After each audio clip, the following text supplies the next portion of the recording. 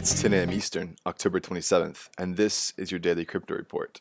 Bitcoin is even at $6,408, Ethereum is down slightly at $200, and XRP is even at 45 cents. Those are your leaders by market cap. Top gainers in the last 24 hours, MaidSafe token up 9%, Polymath up 8%, and Civic up 6%.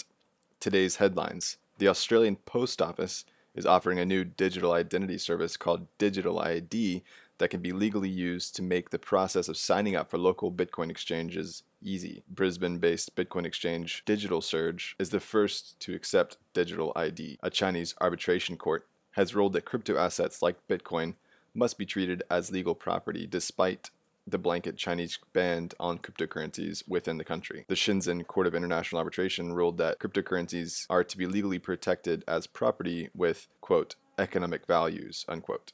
And Alibaba is planning an expansion of its offering of blockchain as a service to clients in Asia, Europe, and the US.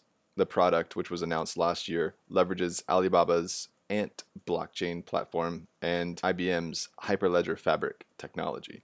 And in US news, the first XRP-based crypto exchange has been launched. XRPunited went live last week, and current trading pairs are Bitcoin, Ethereum, Bitcoin Cash, and Monero.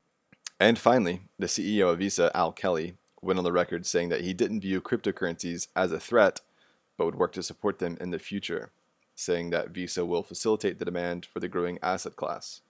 Kelly views long-term positioning as Visa as a middleman to attract a larger crypto base and let people send and receive digital assets with Visa on its platforms.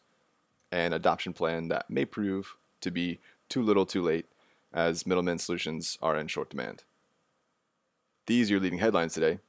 Visit us at dailycryptoreport.io for sources and links. Find us on social media and everywhere you podcast under Daily Crypto Report.